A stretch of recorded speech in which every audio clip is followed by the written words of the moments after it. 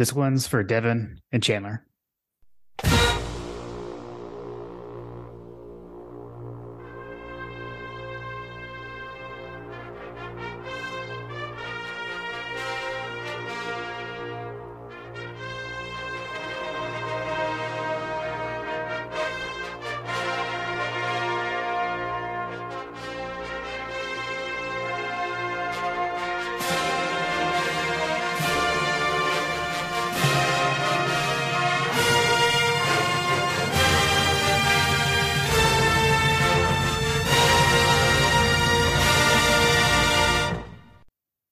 All right, so I know that was a little bit of a different opening than usual, but just wanted to do that for Devin and Chandler and their families and the university and the team, just everyone. I know it's been tough, a little over a week for Dog Nation. John and John, we haven't talked, um, Yes. since either, and. You go from like the highest of highs to the lowest of lows. I think I actually, like, I remember I woke up, I think I had a text from you about it. Is how I found out the day after the parade. So my heart goes out to the Willock and the LaCroix families. Just I don't know. It's a tough situation. Yeah, seriously, man. It's a somber way to open up the season review, but it's one of those things where just hug your loved ones. You never know what's happening out there in the world, but hearts go out, prayers go out to those families, man. And frankly, there's still some folks struggling with it. Yeah. Yeah. What's her last name? Bowles. Mm-hmm. Yeah. Yeah. Yeah. Tori. She still got she still has some complications. I guess that's as much as I know. Yeah, and I know. I mean, I'm sure it's tough on McClendon, on War McClendon. Being there and saw a pretty cool tribute. Looks like he's going to be wearing number 77 in tribute to Devin in the Senior Bowl, which is pretty cool that he's going to be doing that. So that's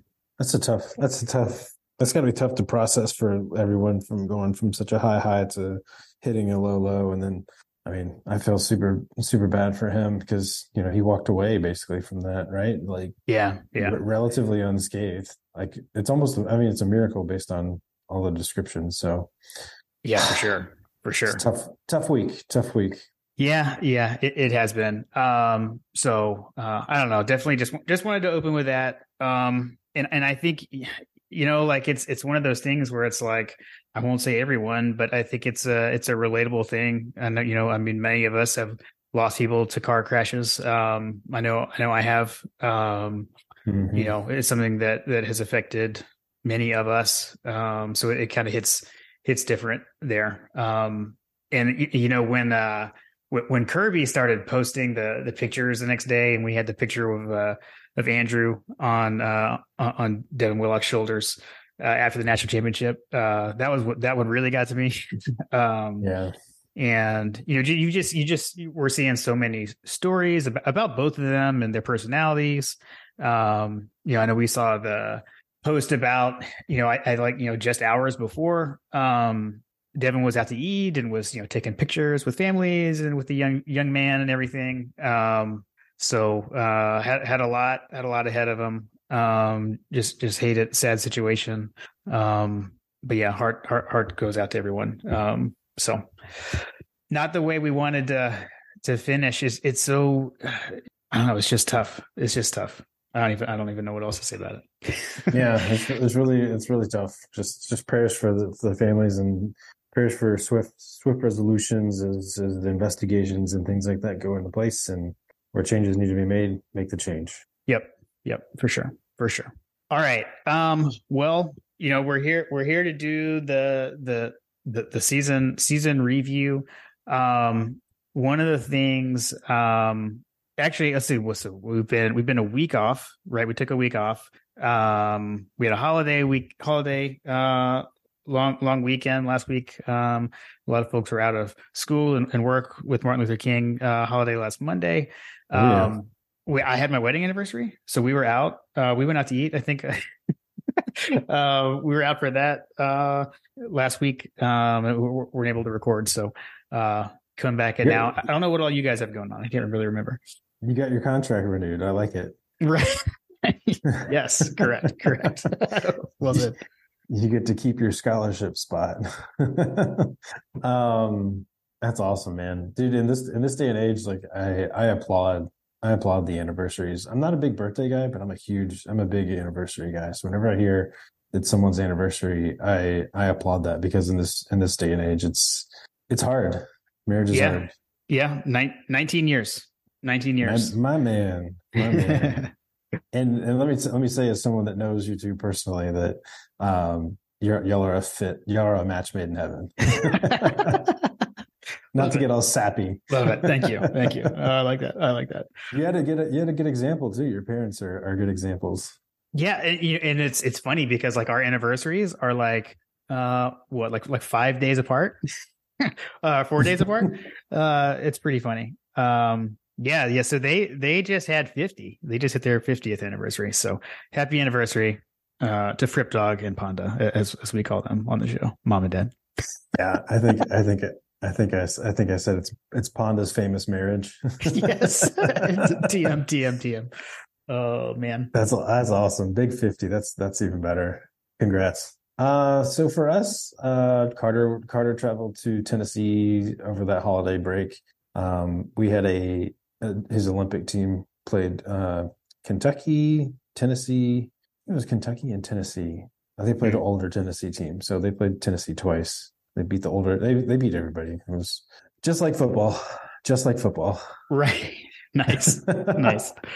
The Georgia boys, the 2011 Georgia boys went up to Tennessee and raised hell. I think the combined score was like 29-4 or something like that between the 3 games that he played. And then so that's what we did. And then I took my youngest with me. It was me, Carter, and my youngest, Camden. And then we went to Nashville and hung out and basically did a quick like whirlwind kind of tour stops. We drove through Vandy, which I had actually not done before, although I could be forgiven for it because literally you blink and the campus is by you. Yeah. Carter was unimpressed. I will say that. Carter was completely unimpressed with Vanderbilt, Tennessee in general. He was unimpressed. Gotcha. Yeah. I thought that he would have more interest in seeing Vanderbilt. I think we can quickly mark that off the potential landing spots for him. Nice. The Parthenon was really cool. I was super impressed with the Parthenon in Nashville, which you've never been. You should definitely go to. Polled Dog Twitter, got some Nashville hot chicken, which was something that Carter really wanted to hit. He ended up not liking hot chicken like at all. Oh, really? Okay. Yeah. I mean, it is different. It's not, it's not buffalo. It's not buffalo. It's not fried chicken. It's just hot chicken. I like it, but it was not his favorite. Then we went down to downtown Nashville and hung out for a little bit. So that was a little quasi family getaway. Cool. Nice. Yeah, nice.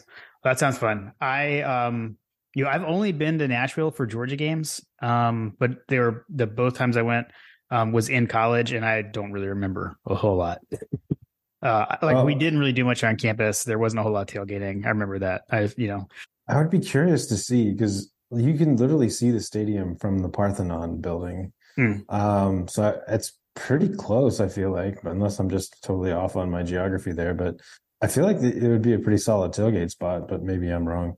Yeah. But yeah, it was okay. I was not impressed. I was expecting it to be a little bit more than it was. Gotcha. It's not an Athens, Georgia gym. I'll tell you. Yeah. Well, yeah, for sure.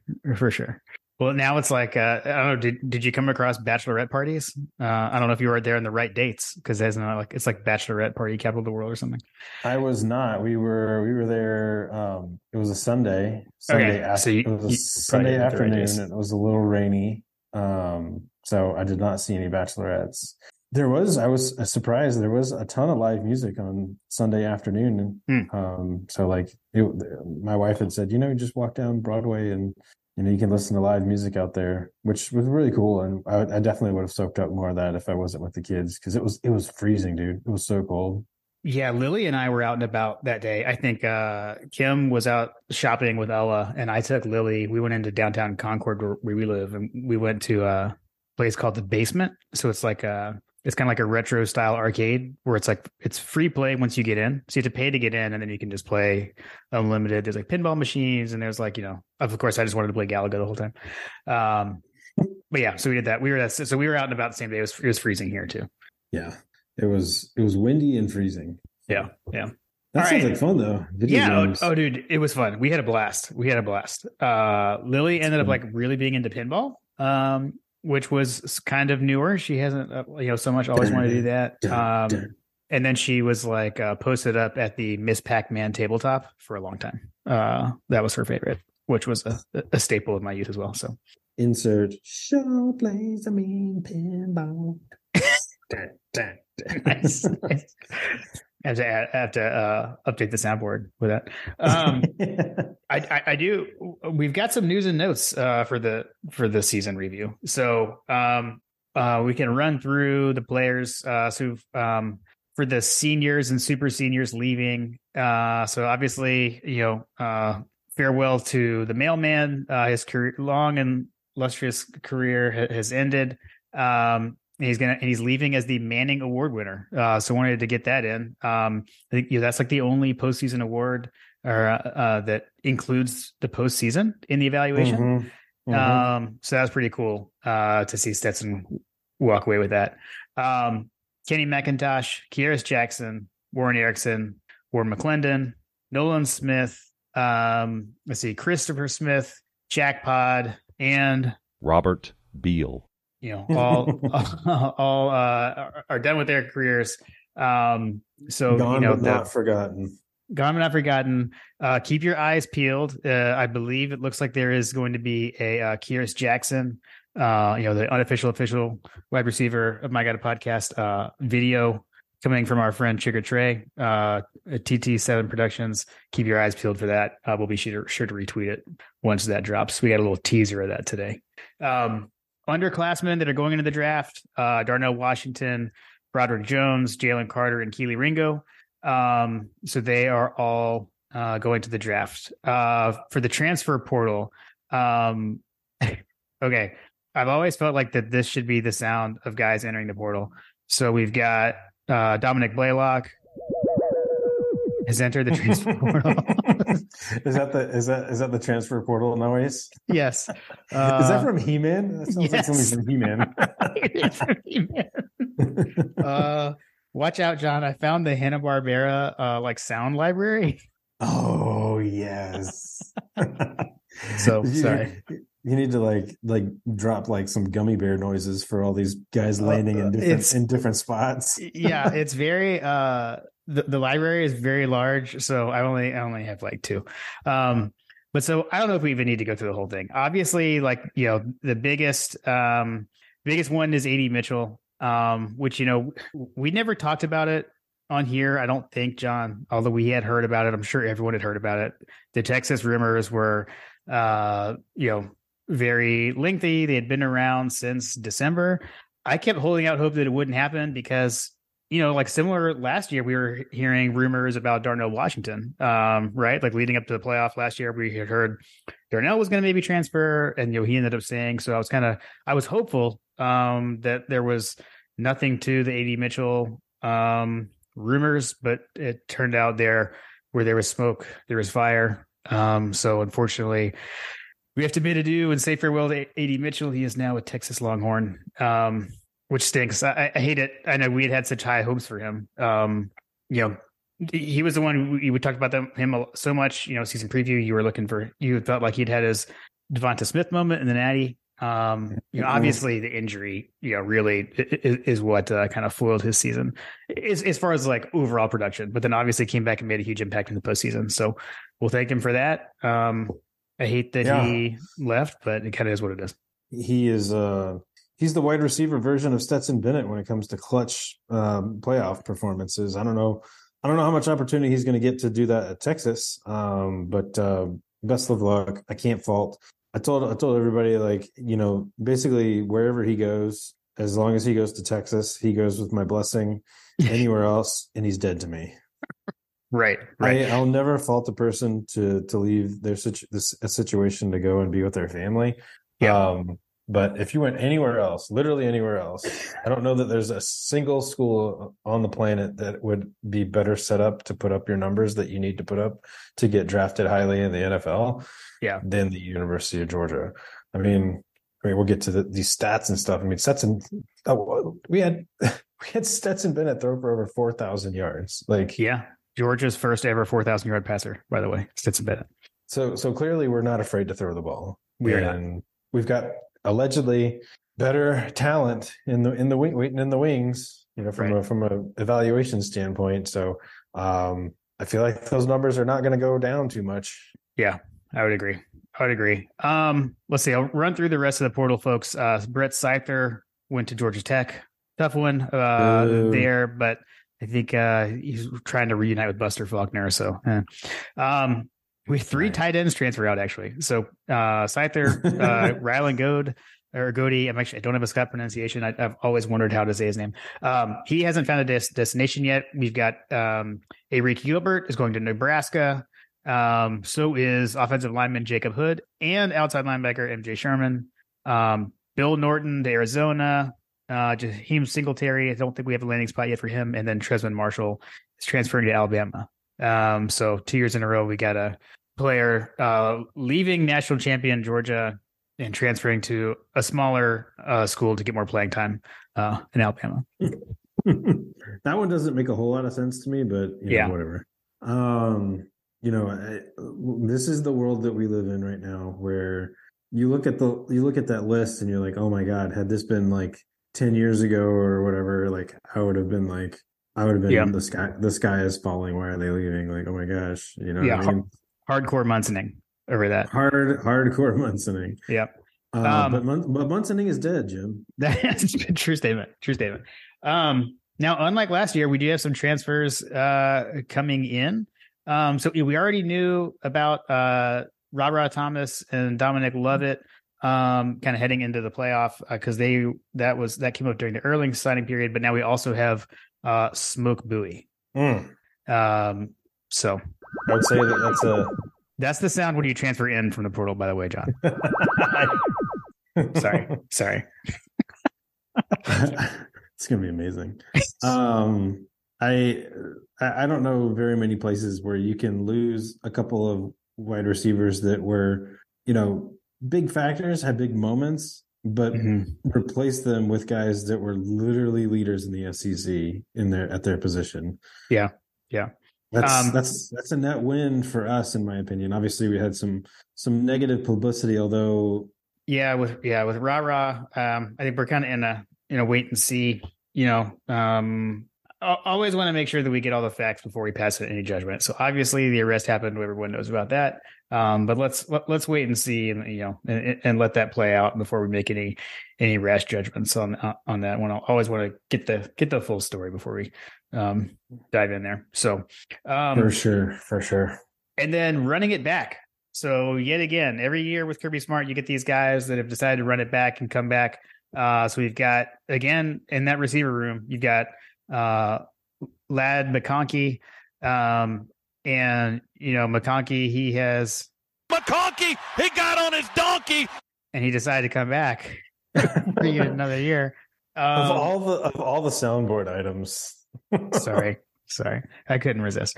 Scott, I'm not sure what that was all about in the national championship game. That's actually from the national championship game. If you haven't heard the hometown broadcast. So Ladd back, Marcus Rosemy-Jack Saint coming back, which I think is huge. And the biggest of all, Cedric Van Pran coming back to anchor the offensive line is a huge, huge development, especially when you're breaking in a new quarterback. So agreed. That's going to be, when you can have the middle taken care of, obviously that snap transition, they looked pretty good. Carson Beck looked really good, in the times that we saw. It does nothing but benefit the overall offense to have the cornerstone of the offensive line coming back. Yeah, for sure. All right. Well, that was it for the news and notes. So just so everyone's up to date on the roster and some of the goings on. Got a couple of things. Ladd's also having surgery, right? Oh, that is true. Oh, thank you, John. Yes, that's correct. Cleaning up something with his knee. I imagine he's having arthroscopic surgery or whatever, like where they like fix the MCL or whatever. Yeah. So I think that had kind of been bothering him all year. So let's see what else we got. All the transfers, Ladd. Is there anybody else that's undergoing surgery or anything like that? I haven't not that I can think of off the top of my head. I didn't have anything else jotted down there. We'll have to ask the knowledge the knowledge panel. We'll have to put glasses on it. We'll have to put glasses on. As I always like to do, John, I went back and listened, not to the whole thing, but to some of our season preview. Couple of things to call out. One, just like I'm not going to run through all of it, but one thing that we had talked about that we were not really like concerned, but just something to think about heading into the season was all the coaching turnover, right? So, we had turnover at defensive coordinator, defensive back, outside linebackers, wide receivers, offensive line coach, all that change. And to be able to weather that, and bring in some new coaches, others being elevated with promotions, like with Schumann and Muschamp, just amazing to culminate in a 15-0 season. And the one thing, John, like that you said, the only thing that you were potentially munching over was Stacey Searles. So that was actually brought up in the season preview episode. Your concern for Stacey Searles. So that started early. Which yes, he figured it out. Yes, for sure. We've been over that. I think that they were posed in regards to their offensive line award, the Joe Moore award, the Moorhead award. Yeah. I think, which I believe was a contributing factor to Van Pran coming back. I think he was just he felt disrespected, and so he had to come back and correct that wrong. Stetson even said, on some of the interviews postseason so far, I think he was on. It was actually for the Manning Award, where he said that he had to give it up to his teammates all season long. He had been sacked like 5 or 6 times or something like that, or 9 times. Yeah, it's crazy, something stupid like that. Yeah. And then Archie Manning was like, "Well, I got you beat. I got sacked like 11 times in one game when he was playing." And Stetson was like, "Wow." Oh, amazing. Speaking of the Manning Award, it's going to be interesting to see, because I was just curious, like, who all has won the Manning Award, because that's allegedly like the best quarterback in the country, right? Yeah, that's the purpose of the award. Yeah, as judged by, and the Mannings all have a vote. I think it's a collection of media, but then also the Mannings have some sort of say in it. Got it. Well, you look at all those guys that have won it. You got Matt Leinart, Vince Young, Jamarcus Russell, Matt Ryan, Tim Tebow, Robert Griffin, Johnny Manziel, Jameis Winston, Marcus Mariota, Deshaun Watson won it twice. Baker Mayfield, Kyler Murray, Joe Burrow, Mac Jones, Bryce Young, and Stetson Bennett. That is pretty elite company. As that projects to the NFL draft, like, I don't see too many 6th round draft picks on that list, sir. Yeah. So, and it'll be interesting to see. Is he gonna buck that trend of, or that the going theory is that he's going to be like a 5th or 6th round pick, right?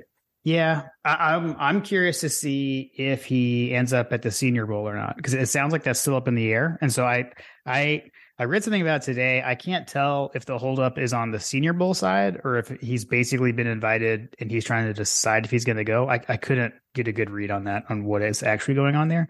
That would be huge, because that, when you're at the Senior Bowl, that's like the number one postseason, game like that, where all teams are represented there. You got a big opportunity to showcase yourself there. So that'll be a big deal if he does end up at the Senior Bowl. So we'll definitely keep an eye on that. do they have to like decide, or like does he get invited? Yeah, they have to invite him and then he has to accept it. And so I don't know like what's going on right now, like whether he hasn't been invited or if he's been invited and hasn't accepted. I'm not sure. Interesting. I couldn't tell. It sounds like there's some sort of conversation going on with them right now.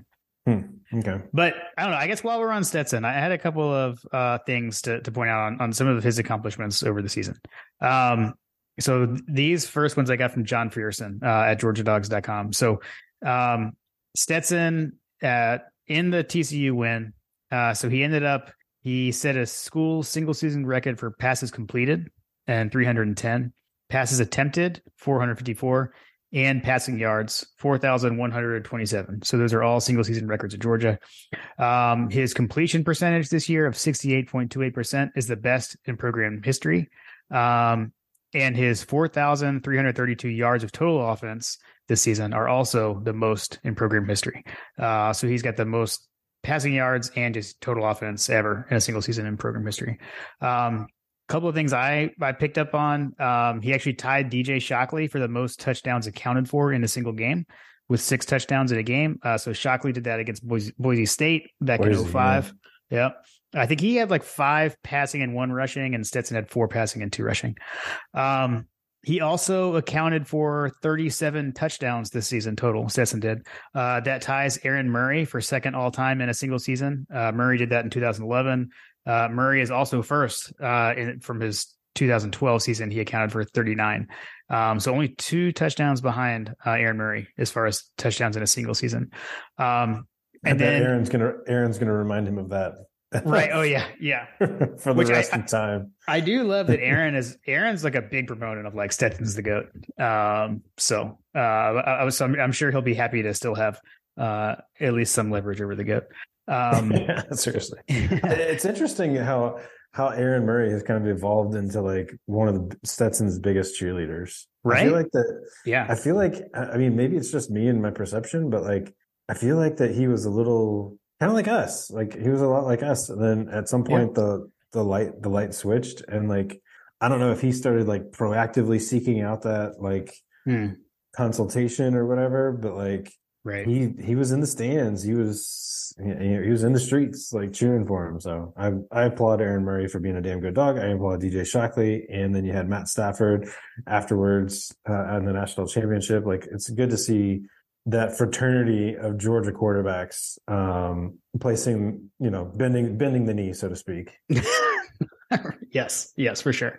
The only other one I picked up is for career touchdowns.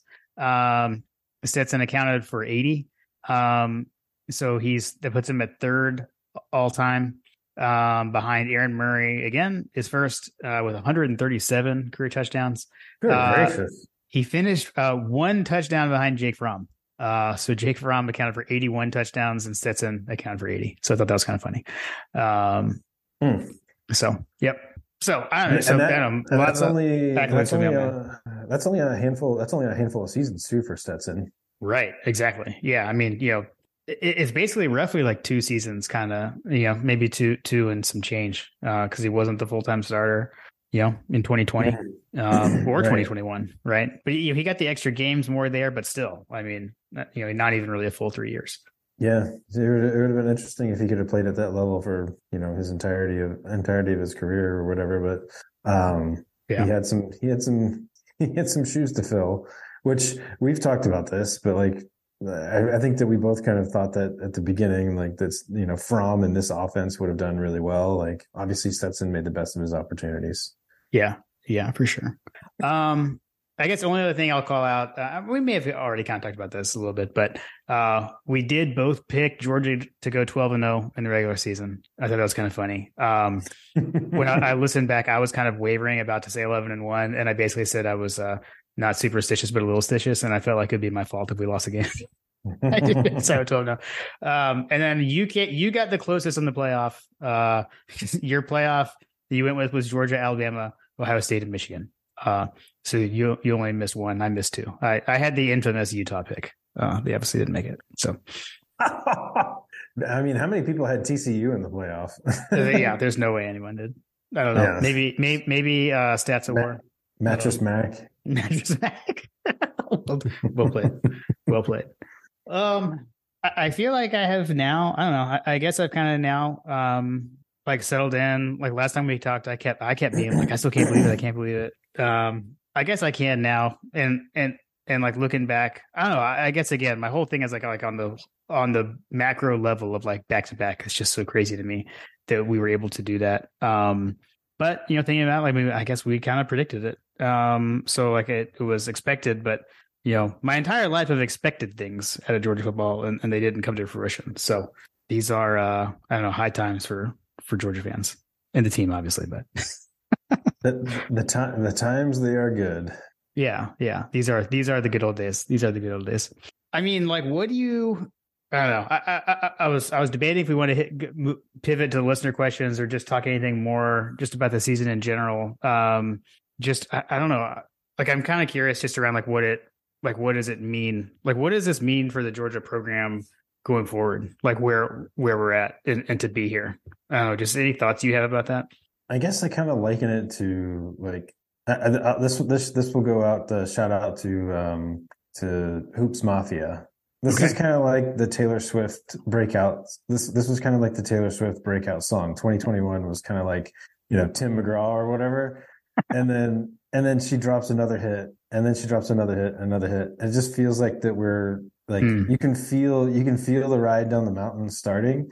Yeah. And obviously that first year was a big drop in terms of like fun. And then it's been even better. And then now you just have the snowball of it's just the economies of scale, like the compound interest that is the elite level recruiting that Kirby Smart has put forth. Right.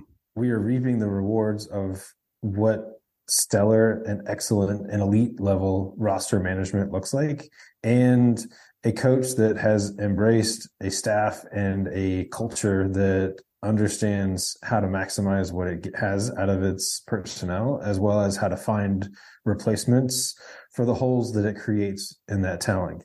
They have been able to dip into the portal when needed. Obviously that's something that's kind of like, we'll wait and see, but like by and large, I don't think that there's an analyst out there that would tell you that we got weaker in the portal. The people that you're losing are not like just flat out like head scratchers. I think the only question mark might be AD Mitchell, but like I think there's extenuating circumstances there. But we replaced him with a better receiver by and large, statistically, two of them. So I mean, you're able to keep guys around. You've got true freshmen that were like shining on a national stage in the national championship final, like CFP final.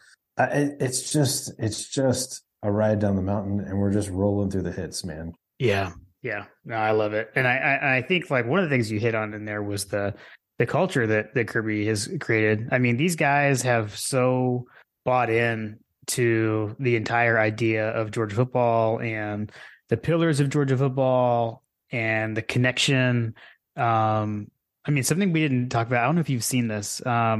This was definitely on I think on the SEC Inside.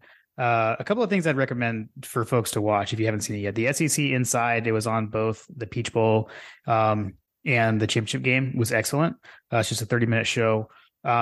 There's an ESPN Plus series like Inside the Playoff. I actually liked the SEC Inside one a little bit better, but I can't remember if this was from which one it was. But have you seen like Nolan Smith like literally had a composure card that he was holding during the Peach Bowl, and like when we fell behind Ohio State, Nolan Smith was like flashing he literally pulled out his composure card. It was like composure and like holding it up to other players, like to keep your composure. Is pretty funny. I loved it, but that was always one of the things that Kirby talked about. But and I mean, I feel like they like literally believe that they were doubted by everyone. Like, we're hearing all the speeches and, guys saying like, you thought we were going to go 6-6 and things like that. Like I think there were clearly like individual games that some talking heads had picked Georgia to lose. People maybe didn't pick Georgia to go to the playoff. Clearly no one picked Georgia to go like 6-6. But I mean, Kirby turned that into I think a big motivating factor for this team, and it worked. So, when you've got a bunch of individuals, like-minded and thinking towards the same goals and thinking the same way, it can pay dividends. So that culture is just a huge part of it.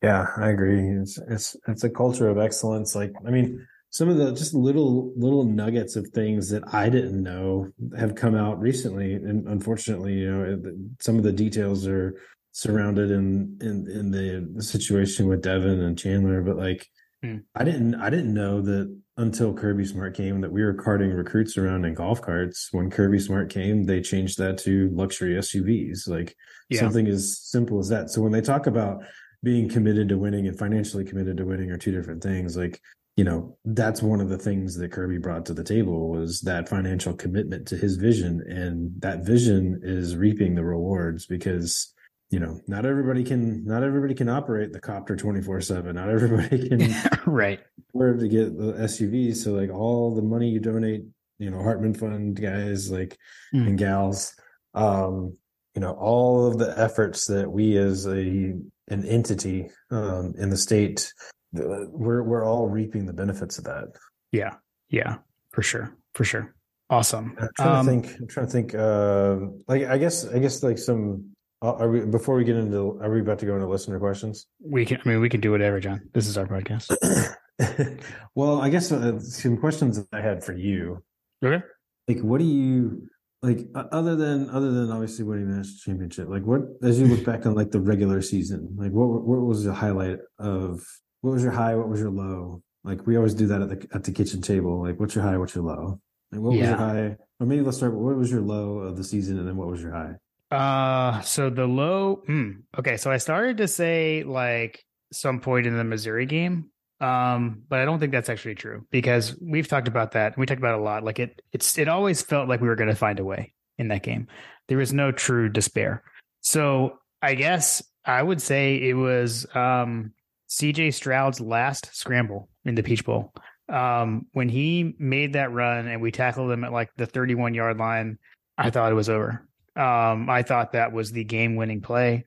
And so I would say that moment right there, my heart sunk and I was like, oh my gosh. And, that, and like the thoughts started going through like, well, you know what? Like we won it all last year. We won the SEC championship. Like, Stetson did all that he could, like he led the fourth quarter comeback and, things like that start running through your mind. So I would say that like that, and that didn't last long, right? Because I will say like I came back up on the tackle for loss on the next play. I was like, wait a minute.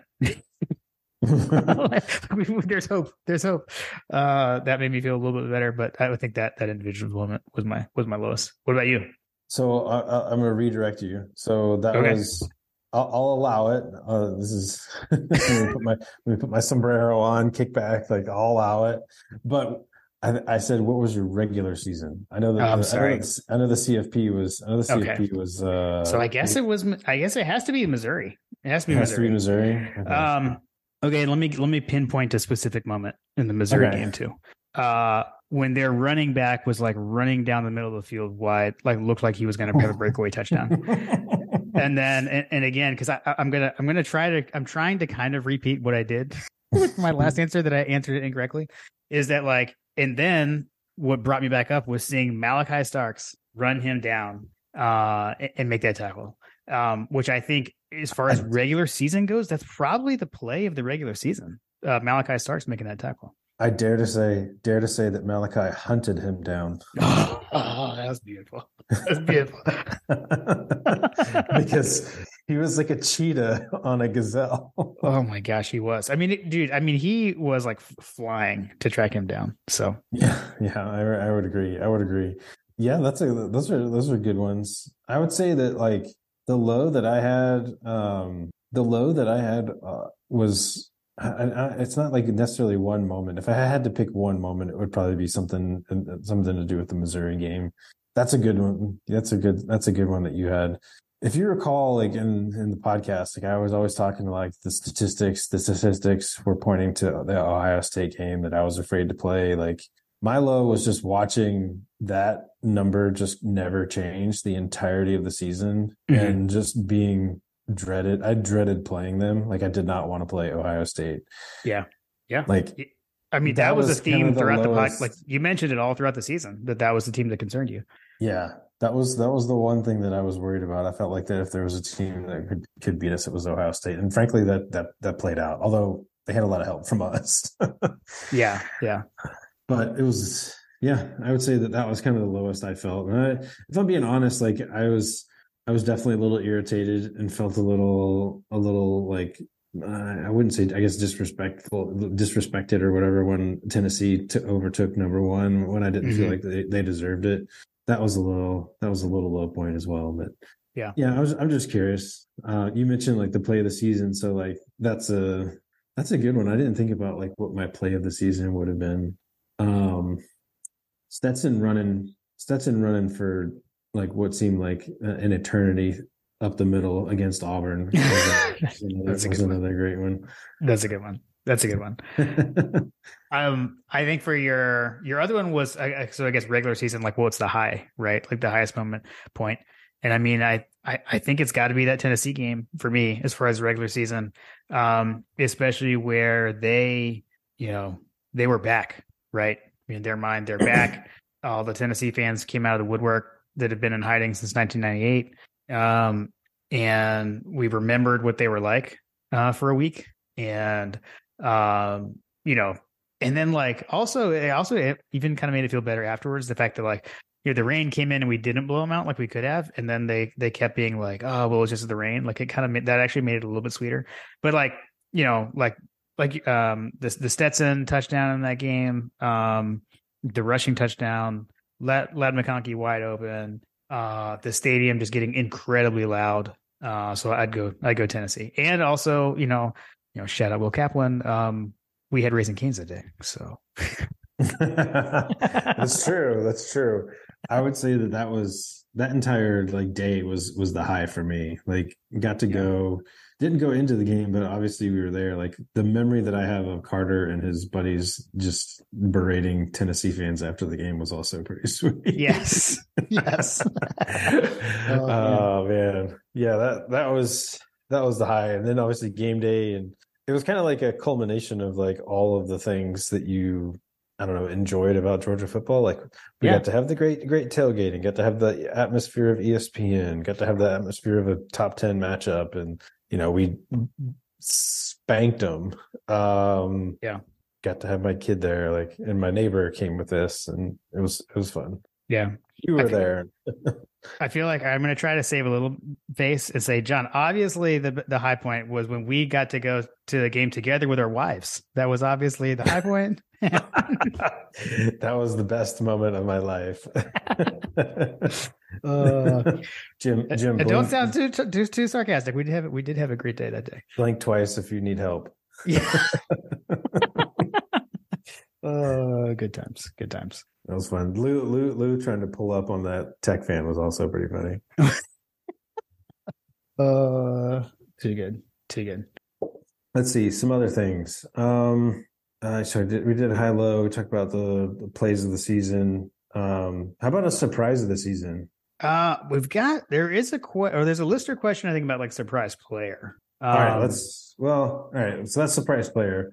Was there a surprise in general that like maybe is outside of the player side of things? Like, yeah, I would say like I think I guess another surprise. It could be. It doesn't have to be Georgia related. It could be another team. Like, well, I mean, the craziest thing I saw all season was the TCU when they ran the whole offense off the field and the special teams on the field for the buzzer beater field goal to beat Baylor. I mean, that was the craziest thing I saw all season that I can think of.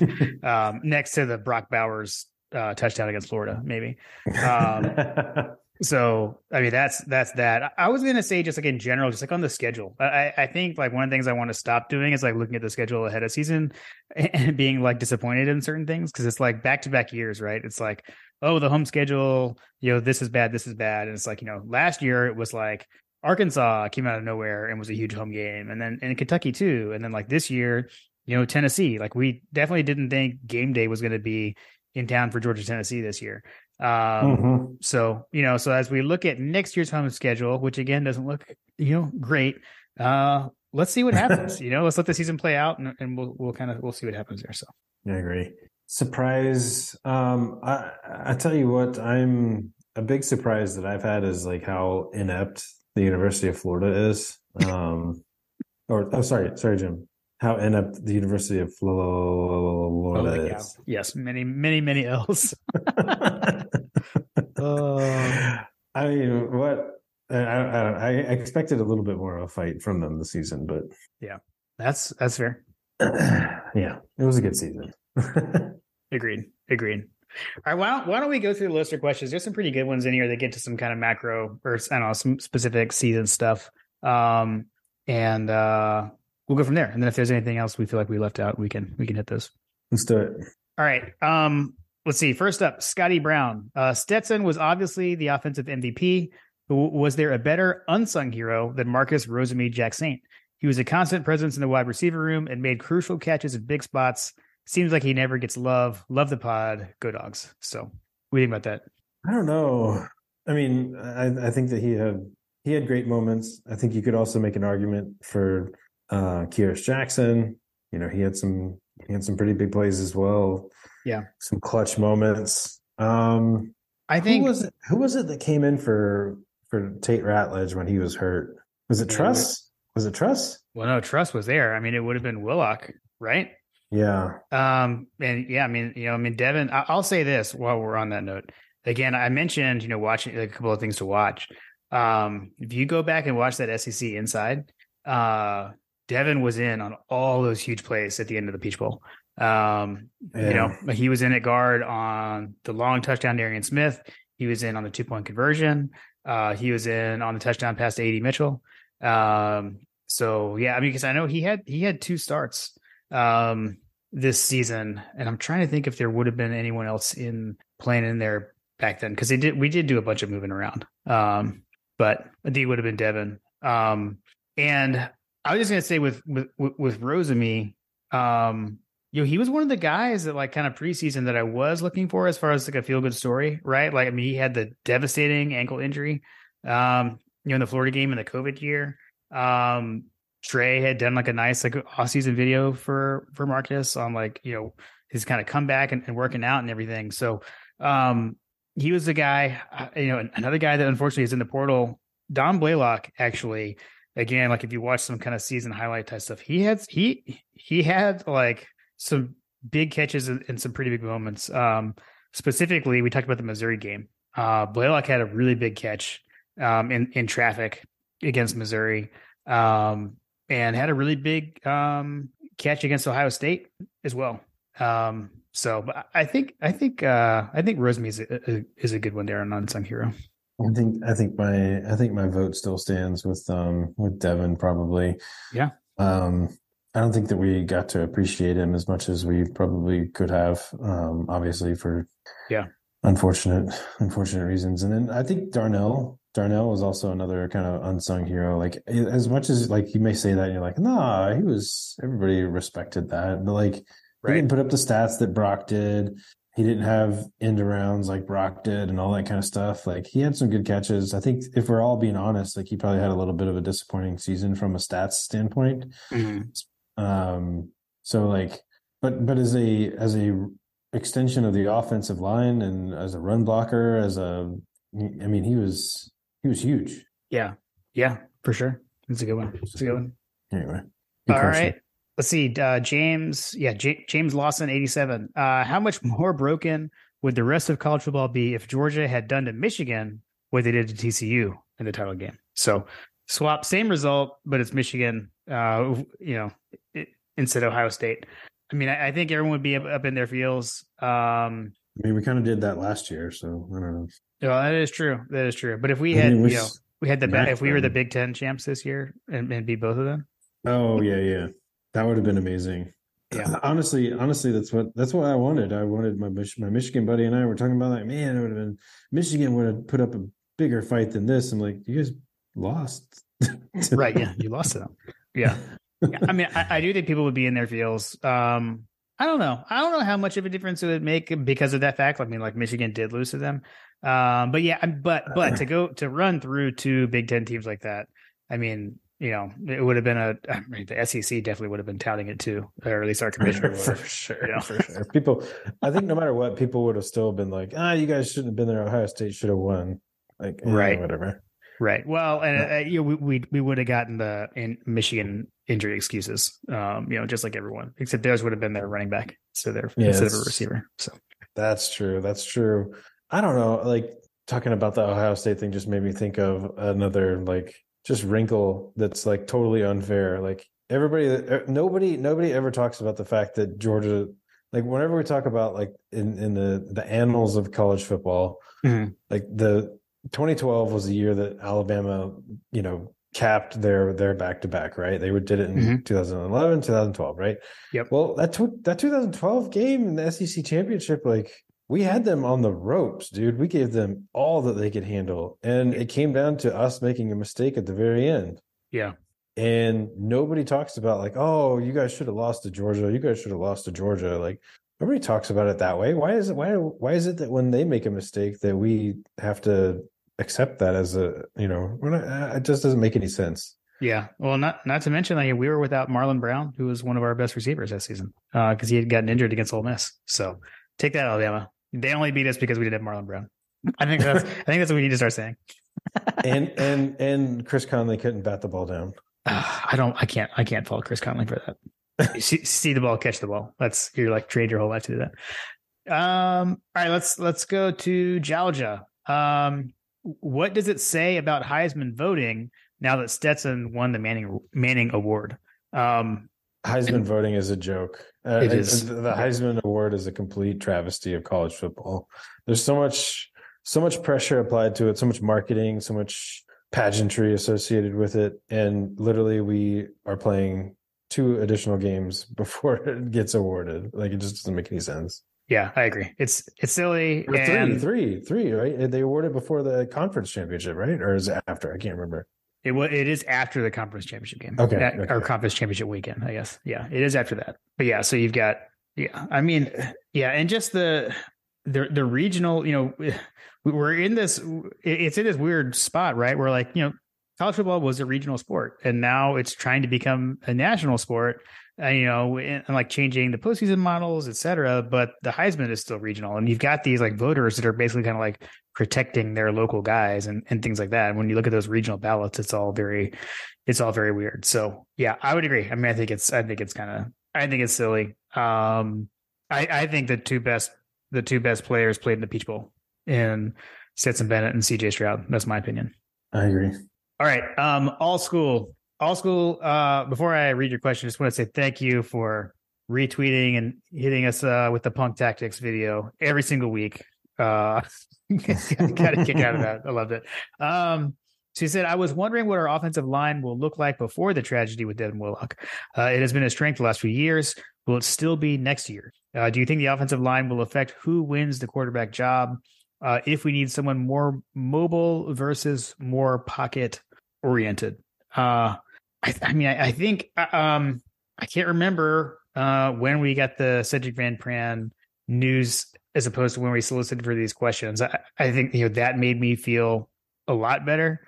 I would have felt better if we had either had Broderick Jones not leave early or Warren McClendon take advantage of a super senior year, which he didn't. But I think the offensive line might actually be pretty good next year. I actually don't think, I'll say it this way. Monken may want a mobile quarterback because he's gotten used to having one with Stetson, and maybe something like that. But I don't think we need it to say like mask poor offensive line play for what it's worth. Yeah, I'm not super concerned about the offensive line, but I will await the rosters as they come out, because let me shoot, Tim. Like there could be guys that transfer in and out like between now and spring practice. But as it stands right now, I'm not super concerned about the offensive line. No, you're right. There is another transfer window when guys can go into the portal after G-Day, just for what it's worth. All right, let's go to Dwight. Dwight, you should definitely go and support Bulldogs battling breast cancer. It's our buddy Dwight. Do you think therapy may be needed for Brett Thorson going to 2023? He may need some positive image building after the emotional scars left by Stetson. He needs to know his worth and that Dog Nation loves him. Hashtag hug a punter today. So I think Dwight was riffing off of the incredible video that Thorson tweeted out, where he basically put his face and Stetson's face over a video from Talladega Nights, I believe. Where he was wanting to slingshot. He was wanting yes, Ricky Bobby to slingshot him. He's like, but if I do that, then I don't win. How am I going to win? Yeah, I do. I love Thorson's attitude like all year with the Stetson Bennett, not like Australians, all that kind of stuff. And then I'll say this: he shouldn't need it after the 75-yard punt that he had against Tennessee, flipped the field and led to I guess what should have been a safety, but referees didn't call it one, and then led to Ladd McConkey touchdown. So I'm going to say no. But if he does need any therapy, My God, a Podcast is here for you, Brett. Let's talk you through anything. The officially unofficial punter of My God, a Podcast. Absolutely. All right, Lula 34, and then we also got a similar question from Trent Thacker. Who is taking Kiera's place next season? For the podcast, not on the field. Are there any front runners yet for y'all? And Trent had actually sent in a suggestion for official wide receiver of My God, a Podcast. Now that Kearis is moving on to the NFL, Trent had actually recommended Marcus Rosemy-Jacksaint, who we talked about earlier. Let me see here. He had said, ever since his gruesome injury in the Florida game a few years back, I found myself rooting for him. Similar to Kearis, it felt like he's always under the radar, but has big play potential. His touchdown catch where he went up high under the crossbar against Tennessee this season was awesome. Also feels like he's been on the team for 17 years now. So I feel like he's been there forever. I think Trent makes a good case. I don't know, is Ladd too big? Because one of the things we haven't talked about a lot is the fact that the law firm has closed its doors. With Stetson moving on, the law firm is no longer, and so does Ladd need to be the unofficial official because he's not part of the law firm anymore because Bennett's gone. Ladd may be too big time. Ladd, I think, is too obvious. Although at the time, Kearis was obvious. So that's true. when we did that, that's true. I don't know. I guess it depends on who the starter becomes, right? Like I could see a couple of law firm. There's a couple of law firm combinations there. Well, man. So are you saying we need to pull for Brock Vandegrift so we can have Vandegrift and McConkey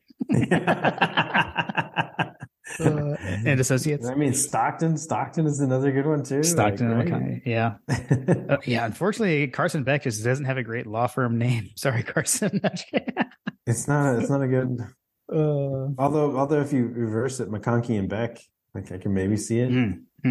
I'll say this: if he had not gone into the portal, I think Blaylock would have been a leader there for me. Although he's in the portal, he has not yet emerged from the portal, so you never know. Where's the noise? Where's the noise? Maybe he can emerge. Okay. So he's in the portal, but we have not yet heard him emerge.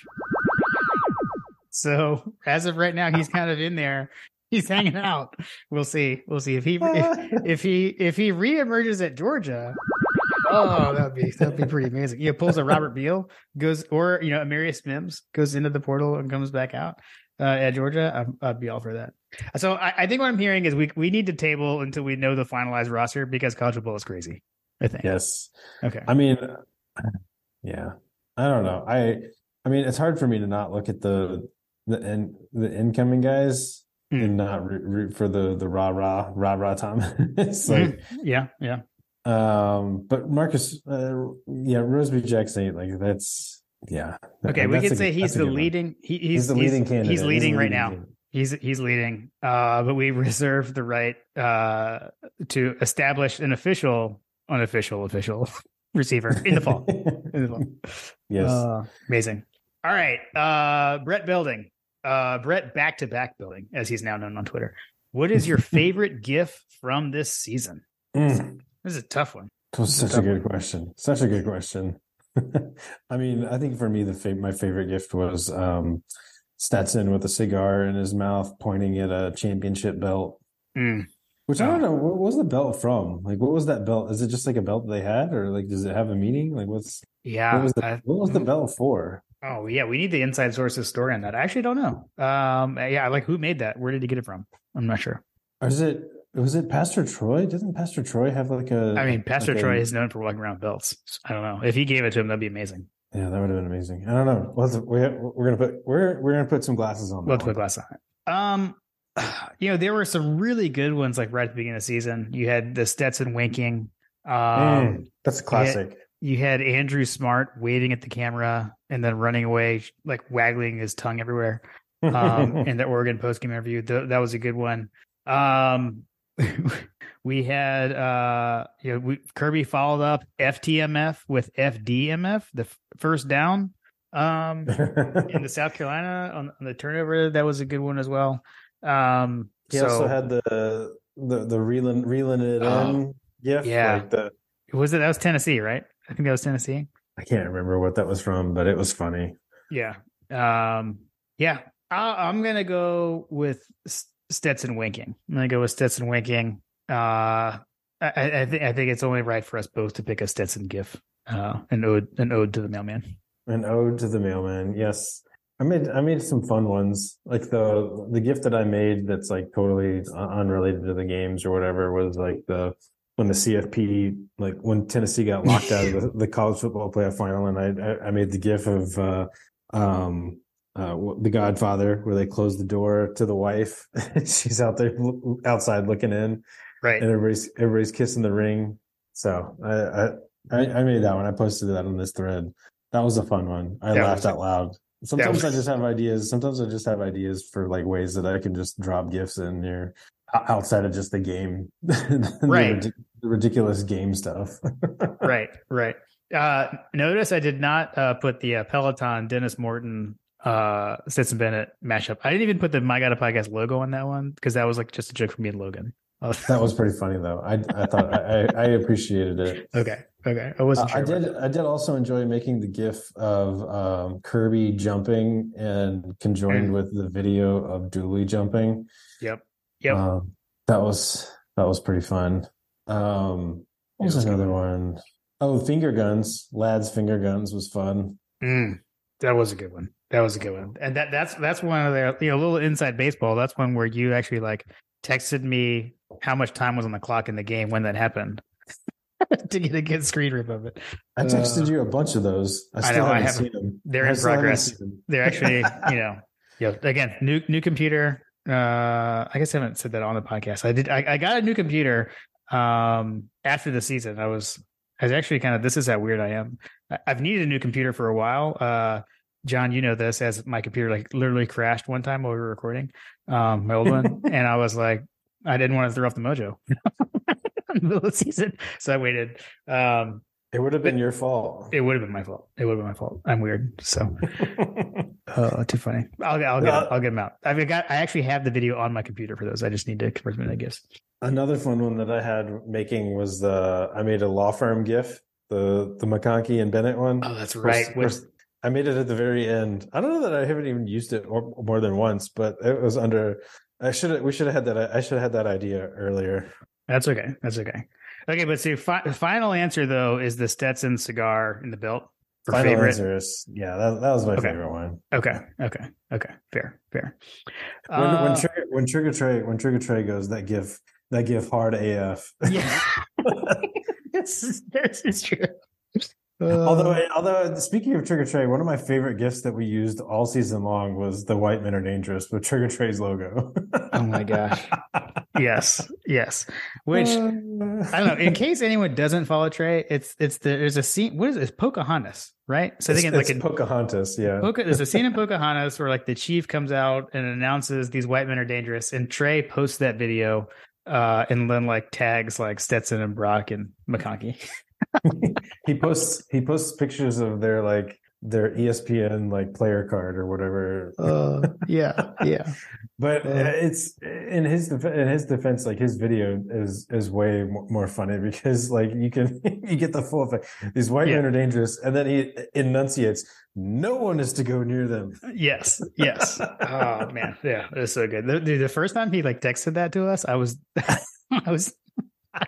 like I couldn't handle it. So funny, so funny.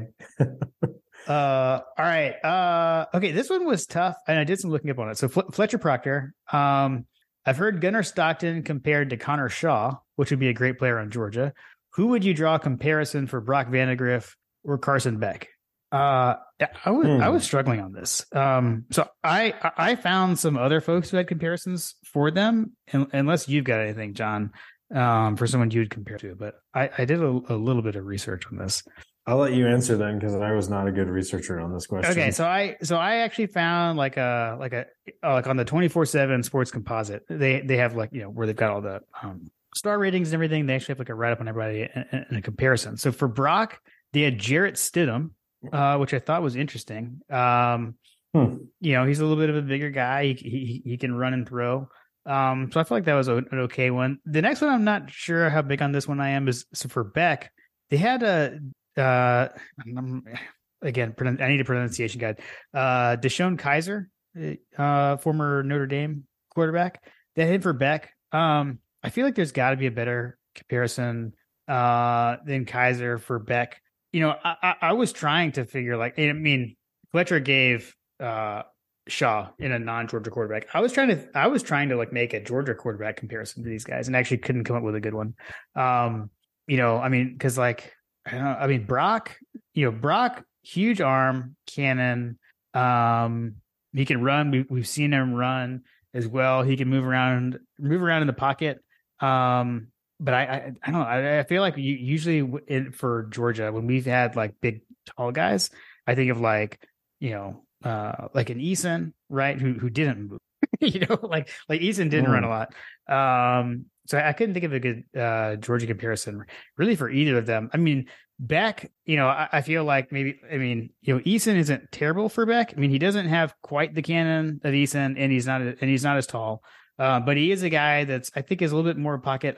I would say he can run better. I think he's a better runner than Eason. Beck is, from what I've seen at least. We've had him run some zone reads.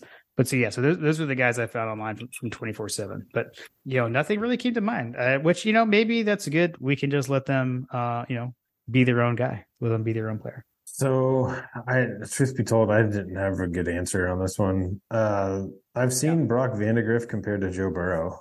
I like that. I mean, that'd be good if him to show like that. As far as Carson Beck, I don't know. I don't have anything for Carson Beck offhand. I mean, I guess I just haven't really seen enough of him, right? You haven't really seen these guys to really like. Is Beck mobile at all, or is he mobile? I mean, yeah. I mean, we've seen him take off and run a little bit. That's where I'm saying, like, I mean, he's not. I would say he's not Stetson, but he's not. I wouldn't put him so much like Eason either, because I feel like Eason. I don't know. Maybe like I don't think like this is right either. I'll say what I was going to say, like a right-handed David Green.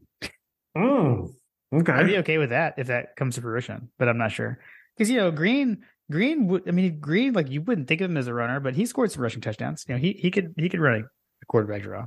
Okay, here's a Sports Illustrated comparison saying from Mr. Brooks Austin saying that Carson Beck looks a lot like Jake Fromm. Interesting. I think isn't he? I feel like he's a little bit taller than Fromm. Probably not a lot, but I don't know. How tall is Carson Beck? Let's see. He's 6'4". So I think that's solidly a couple of inches taller than Jake Fromm, right? Yeah, Jake's 6'1" at best. Right? 6'2". I was Jake? right. A couple of inches. I feel like that's generous, but that's okay. Not that I can talk. I'm like, you know, I say that I'm 5'7". I read it on the internet. Yes, it must be true. It's true. Hey, I'd be all for that. I believe this is from Wikipedia. Okay. Well, while we're on Fletcher's question, and we're about to get a question from UG Who's Mafia, we'll give the Georgia Basketball Minute. So they're looking good, right? Still looking good. Yeah. I mean, the unfortunate thing is, we dropped our first home game of the season over the weekend against Vanderbilt, but it was a very tightly contested game. I will say aided by the officials. There was some kind of a really tough call late. Mike White also got a technical, but because he was mad about something. So, anyways, 2-point loss to Vanderbilt, so that one hurt. Lost on the road at Kentucky, actually on my anniversary, which I was kind of surprised by because we actually won at Rupp Arena on the day Kim and I got married, and I thought it was like omens, and we're gonna beat them. We were playing there on our anniversary, and we had the halftime lead and everything, but it didn't work out in the second half. But I'll say Georgia basketball is playing very good. I don't know, Fletcher, if you want to hear this, but I'll say they've exceeded my expectations in year one under Mike White, and they're fun to watch. Like early in the season, I think the first time I watched them, it was kind of hard to watch. They were still like meshing, a lot of transfers, a lot of new faces. I think they were still learning how to play together, but now, they are a cohesive unit, which is more than can be said about the Tom Green coached teams. So, I've got to figure out. I want to make it to a game. I was texting with Matt Moore recently, trying to figure that out if we could go to a game this season. So JP, I'll let you know if we end up making that happen, and may make a trek to Athens for a basketball game this season. Well, need to make that sooner than later because things are only going to get crazier from here for after January 30th. Full blown soccer season starts back up. Fair enough. All right, let's see. UGA Hoops Mafia was the game at USC Junior. He said was the game at USC Junior the best stadium emptying in Georgia history. Even in 2017 at Tennessee, the 1998 fans didn't start leaving in the second quarter like USC Junior fans did. It may have been. I mean, it emptied out in a hurry. Sandstorm, was not bumping like it was pregame. The towels were not being waved. And then like with the insult to injury with the late touchdown pass from Carson Beck to Oscar Delp was just icing on the cake for me in that game. So yeah, I honestly think it may be. I think you've got a good point there. With John, I think UGA Hoops Mafia shares your hatred for South Carolina, by the way. Gaffney, South Carolina is the worst place on earth. All right, so this is the surprise one I mentioned earlier. So Brian Michelis, who is y'all's biggest surprise player of the year? He has two questions. So let's start with that one. I've got one. If you need to think, biggest surprise player of the year. Javon Bullard. Oh my gosh! Ding ding ding! On my kind of podcast, we agree. There's no notes for that at all. Yeah. I came up with that one all on my own. Yeah.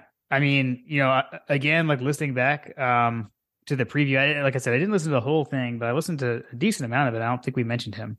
And, again, Alabama, Ohio State, they're not the only teams with attrition. William Poole was kind of slotted in there preseason and early in the season there at the star position. And, we also lost Dan Jackson to injury. And I think Bullard stepped up in a big way, and certainly didn't see him being defensive MVP of multiple postseason games. Pretty crazy. Yeah, seriously, that's my vote for sure. Okay, all right, we agree, and did not plan that. All right, okay. Then his second question was, at what point in the season did y'all think we can win it all? Probably when we beat the piss out of Tennessee. Yeah, because at that point, like the comparison that I had for Tennessee was Ohio State, and I figured like, well, if we could do this to Tennessee, then that means that we could probably hang with Ohio State. That's when I started like not quite worrying as much, but like still, I wasn't superstitious. I was just a little stitious. Right. But yeah, that was that was the moment for me when I saw that we were able to do that against that type of offense. Yeah. That was my moment. Okay. For me, it was January 10th, 2022. Nice. When we got over the hump against Alabama, I knew. No. Honestly, though, that was my joking answer. My serious answer is even still way before. I mean, when we came out of the gates and blew the doors off Oregon, I was like, okay, this is real. Like, this could actually happen. To see us come out of the gates like that, and like, you know, Stequavius, the introduction of Stequavius. We've got true freshmen out there like Malachi Starks. I thought it then. You know, obviously there was some ups and downs throughout the season, but to me, it's actually Oregon. So, and Brian just closed out with thanks and love the podcast. He said, and P.S., how about an occasional show during the off season on bourbon? I think we'd get mixed reviews on if we did that or not, but I guess the folks that like bourbon could listen and not everyone would have to. So I have a feeling it would be more popular than you think. Okay. Duly noted. But we do have some ideas in the chamber, some things coming down the pipeline for you. We do. Absolutely. Yes. There's more coming. Some fun stuff. Some fun stuff for sure. More coming this offseason. Awesome. All right. Let me just take a quick moment to remind everyone that season 3 of My Guided Podcast is presented by Oxia Time. Like I mentioned, got to meet up with John Canaris in person at the championship game against TCU. It was a great time. Be sure to go check out the entire new watch collection. So there are multiple 2022 watches that are out now. And if you order before the end of the month, you get 10% off. You don't even have to enter a code or anything. So just head out there to oxiatime.com. That's AXIATIME.com. Like I said, no code needed, 10% off if you pre-order any of the watches for 2022 championship season by January 31st. And then, as we mentioned before, you can always head over to the collegefootballplayoff.com if you want to check out the blackout watch. So that one is exclusively sold through the College Football Playoff. So yeah, be sure to check them out. And thanks so much to John and Oxia Time for being the presenting sponsor for season 3. All right, John, one last thing. We've got all of our questions in, but we do have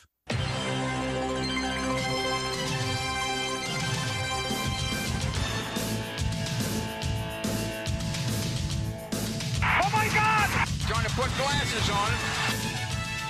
The final results are in. I tallied and reviewed with Coach Trillbill to make sure he was cool with it. The season predictions. So no new coaches over-unders or anything but just wanted to give the final results. And so I won't beat around the bush. I'll just get to it. John, you were able to maintain your lead, and you have hung on and won Coach Trillbill's over-unders for the season. So like a shanked field goal. So we for our season previews, there are a bunch of questions, and the funny thing is, as I was going through it, somehow I failed to even ask some of them. I don't remember doing that on purpose. I probably just messed up. So for the season predictions, you actually went 10-8, where I was an even 9-9, went 500.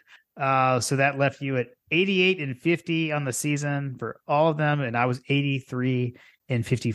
So we're both well above 500. But you hung on. So way to go, John. Way to go. I extended my lead. You did. Ever so slightly. I'll say some of his lines were actually pretty spot on. Let's see. Okay, you know what? There's several that are really good, but there's one that I have to call out in the miscellaneous category. Coach set the over under of game day regular season appearances at 1. So he did not do a half. He did an actual 1, and you pushed on 1 and you got it right. Yes. So yes. I took the over and that was incorrect. So I think that was my favorite one for all of them. That was incredible. But I will say, okay, so this one was good. For points per game on the defense, his over under was 15.5. We both said over that Georgia was going to allow more than 15.5. Georgia only allowed 14.26 points per game on defense, which is pretty crazy. But a heck of a line set there by Coach. So shout out there, Coach. Crazy. Another kind of fun line was the defensive touchdowns. Yeah. Zero. Is that right? Is that right? I mean, we had special teams. But yeah, I went through the statistics. I didn't see any defensive touchdowns by Georgia this season. Pretty crazy. Whereas last year we had like all the pick sixes. We didn't have a single pick six all season. Not if. And so what I did for that, I went to the individual defensive statistics, and yeah, no one had a touchdown. Crazy. It is crazy. Fair enough. Yeah. So yeah, thanks to Coach. For tracking them for us all season. Been a blast. Added a new element to the show. I think this year we did them last year, but it was with no consequence. And having, not that it was for, it was for pride. It was for. Do I get a coach's like trophy now? Like, do I have like a coachy? Yeah. I don't know, Coach, what does John win? What does John win? We didn't discuss anything. We'll have to figure that out. I'm like imagining like the character that he's created, like a Bill Belichick like statue with the backward hat, 3D printed. Oh, love it. That's funny. It. Awesome. What a season, dude. I love, and we're an audio medium, but John has the last two Natty logos as his background that I've been getting to look at those the entire recording. It's pretty cool. Ooh, that was fun. The designer of those logos surfaced this week as well. Although I guess he's always been there, but like I don't know how I found. Oh, it was Hunter. Hunter retweeted it or something. I don't know how Hunter found it. Leave it to Hunter to find the designers. Right. Yeah. So now the old logos have shown up, right? Yeah, dude. Like we need to get some old logos in here. I need to get all 4 logos on my background next year. That was it 40? Is it 42, right? Is it 42 or is it 46? Because I get them backwards. The reason I get them backwards is because one of them is one that a lot of people argue that we should claim. Yeah, it was 42. Sorry, it's 42. You're right. That logo that he did for that one is just chef's kiss. Like, yeah, because that was the Rose Bowl. Yeah, that's right. Yeah, he's got the trophy with the roses in it and the OG Block G. Yeah. Like that is just perfect. They need to make more merchandise with that one on it. I think that would sell good amongst the uniform Twitter. Yeah, I agree. It was funny when like that graphic came out and showed up with like the 4 logos next to each other. I was like, and a lot of people asked like, where did the 1980 and 1942 logo come from? Like people were like, were those always around? And we just didn't know them. But we found out from what we were talking about that it was that those were confirmed designed recently. Yeah, they're re-envisioned or reimagined. Because back then you didn't make things. They were like, nobody has time for that. We're in the middle of a war or whatever. True, for sure. All right, I was. Did I not write it down? Okay, I wanted to give credit. It's Chad Moorhead. Is who designed? Moorhead. Yep. Yeah, Chad. So Chad went out and he is the designer of all 4 of the national championship logos. So super cool. I will say, since you mentioned it, like I know personally, I actually haven't bought any Natty merch yet. Have you? I have. I am currently waiting on. That's right, Jason. If your daughter can help me get my order, I'm waiting on my onward reserve. Who's also a sponsor of Bobby now, apparently. Right. Yes. Not a sponsor of My God a Podcast, although I guess we should talk to her to change that up. Too funny. Yeah, I've bought enough on reserve the last couple of months that maybe it's warranted. Yeah, like last year, I got all the on-field stuff. I think I'm gonna get the hat. I'm gonna get the locker room hat or whatever. But the T-shirt, I just can't. I can't stomach the T-shirt. I don't know what game recognized fame exactly what was going on with that. But the font, the design. I guess it was kind of like old Western Hollywood, like old Western movies or something. Mm-hmm. Like I get that, but I don't know. It just seemed it's kind of weird. So it was definitely ill-advised. Yeah. So, which is probably why you're able to get half off of the hats, because nobody's buying the shirts, nobody's buying the hats. Like, yeah, apparently, because the hats are not that fantastic either. So that's why, like, when I don't know, I'm just like, can I get high res images of these things and just make my own stuff? Because like literally nobody's making it. Right. Well, I'm wearing my homemade Kirby sweatshirt as we're recording tonight. So, I've seen a lot of folks buying bootleg Stetson Bennett sweatshirts too. Oh my gosh.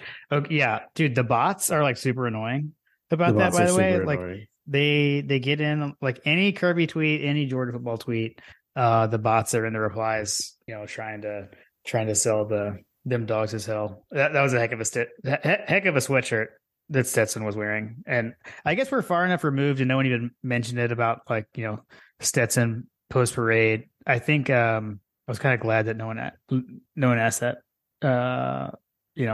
I will say, go read his comments on in accepting the Manning Award. He had some good things to say about Georgia fans and Bulldog Nation. So, don't worry. Stetson does love us. I mean, if you think that he didn't, like, I don't know what to tell you, but like, the guy was processing a lot at that moment in time. Not to mention he was processing a lot of alcohol. I think so. As Stetson is wont to do. Right. Did he have a bottle of Pappy? Do we know? We didn't see any pictures. So I read somewhere that whoever, like, the family friend that got him the bottle last year, like got the bottle this year. Yeah. I haven't seen any photos of it though. So okay, maybe it's more behind closed doors type thing. This go around. Perhaps. Maybe it's just a stadium layout situation. I don't know. SoFi was apparently laid out in such a complicated manner that you couldn't even make it down to the stadium. So I'm sure that they couldn't even find him. Like, I'm sure they got lost. Fair enough. Makes sense. All right, man. You got anything else? Man, what a season! Thanks for riding in the wave with us, everyone. Thanks for riding the train off the rails as we tend to do.